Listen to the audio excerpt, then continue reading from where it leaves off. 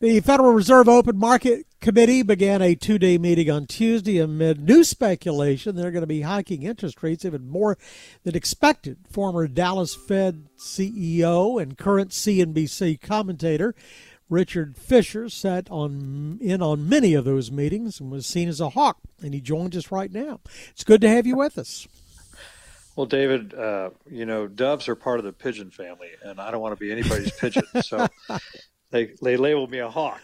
But anyway, we're in a dire situation right now because, as we all know, inflation is running rampant. Even this morning when they released the producer price index, which doesn't really ever move markets, but up 8% for that's the May producer number. Yeah. So, we've got a situation on our hands. My former members of the committee and my good friend Jay Powell have sat next to me for 3.5 years, I think 3 years, when he was a governor at the table. They pursued what I call the horses out of the barn inflation strategy, which is waiting to see if inflation was serious and then acting. And David, as well as I do, monetary policy only acts on the economy with a time lag, usually 18 months.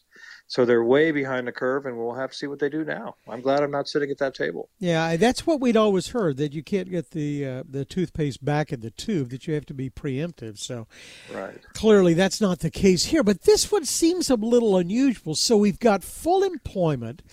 People saved a bunch of money because they had it and they didn't have anything to do with it during COVID. And that's sort of sitting on the sideline.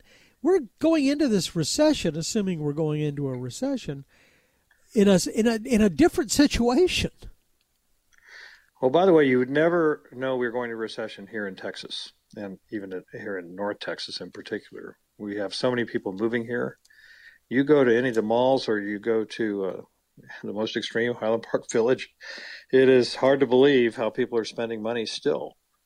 And our job creation in the state is running almost twice as strong as it is in the rest of the United States, or on average in the United States. So we'll have to see how this runs its course. David, the basic problem is this. For far too long, for 12 years, money has been free. And when money is free, it doesn't cost anything, interest rates are zero, and you think the Fed's going to continue to accommodate by building their balance sheet, which they've now stopped. But when you think that way, anything looks like a good investment.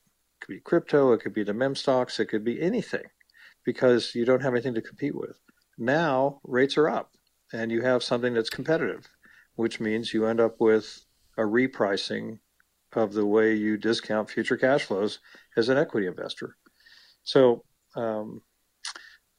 this. I saw this coming. I've talked about it probably for too long, but this is why I wasn't willing to endorse all that quantitative easing, and why I argued against cutting rates to zero in the first place. It's just taken a lot longer to come than we thought. In fact, so long. And you advise lots of corporations and you companies and banks, and you sit on boards, and you're advising a bunch of people who have never, as CEOs, have never seen inflation and have never been CEOs by and large during a period of rising interest rates. Is corporate America prepared for all this? I think corporate America, the good CFOs, David, have pushed out their debt towers and are better positioned for this. I worry about the small and medium-sized businesses that depend more on bank credit. Although they're not complaining about access to credit right now, they will start doing so. Right now, their biggest problem is finding workers and figuring out how to offset the cost at squeezing their margins by increasing tough wages that they have to pay to get these good people to work for them. So it's we'll have to see how this all gets settled, but I think good CFOs and good companies, and I saw this on the board of PepsiCo when I was on that board until last year after I retired from that board, also at AT&T, they pushed the debt towers out. And so I think corporate America is better prepared. What you really should refer to is an entire generation of young investors, anybody under age of 40, has never operated unless we've had free money, which means bad decisions have been made, and we'll have to see who's smart and who's not smart as we go forward. One of the reasons I always enjoyed having you on the Fed board, for many reasons, was knowledge that you have, that somebody's sitting on there who understands the stock market and has worked in the stock market and is not just an academic who's only read about it. So right now the stock market seems to be in a purge. Everything's bad. They're selling everything, even the stocks that theoretically ought to be doing well. Even right gold. Now. Yeah. So when does that right itself, and when can we pick up the pieces?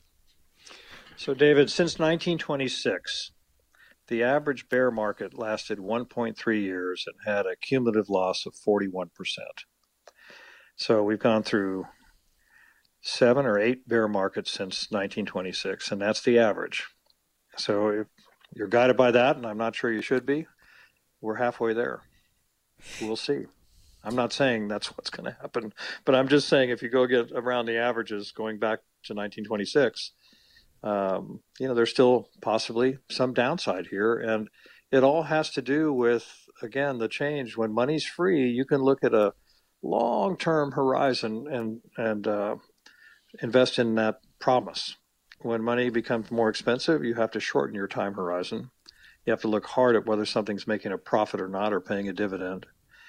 And I think a lot of these stocks that were just floated on free money are going to have some really challenging times. We always think of Black Swan. Have a nice day, David. I know that you're out there bargain hunting at some point in time. We always talk about black swans in a negative sense, but there can be a black swan is just an unexpected event. But you can have positive unexpected events. I mean, Putin getting run over by a tank or something. Is there something that are somebody just stumbling across an enormous hoard of hydrocarbons stored someplace? Is there a positive aspect out there that we can look to? Well, I think the positive aspect is it is the USA. We're number one. You could say we're the best looking horse in the glue factory, but I believe we are the best racehorse on the track.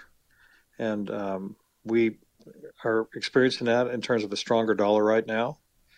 And compared to what's going on in Europe, which is very weak and being strangled by Russia's invasion of Ukraine and the consequences.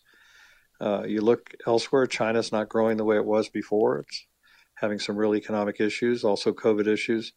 Relatively speaking, there's no place better to be than here in the United States. And I view us as Secretariat in the Belmont race in 1973. Yeah. We're 31 lengths ahead of everybody else. And guess who the jockey is on that economy of ours right now? It's Texas. Yeah. So I would guess, so what I hear is if I were going to look for bargains in the stock market, I wouldn't be loading up on a bunch of companies that rely on exports, that more domestic companies, bricks and mortar, food companies, staples. Well, David, I never talk my own book because my book's been reduced because I'm getting older and older. But so I'll leave the stock market recommendations to you. How's that? Well, let's hope they all, at the end of the book, they all live. They don't all die. That's what we're looking for. Richard Fisher is a current CNBC commentator, former Dallas Fed CEO, and advisors to lots of bright companies. Always good to spend some time with you. Thank you, sir. Thank you, David. You're the best. Thanks. For more of our conversation, go to krld.com/CEO. I'm David Johnson, News Radio 1080 KRLD.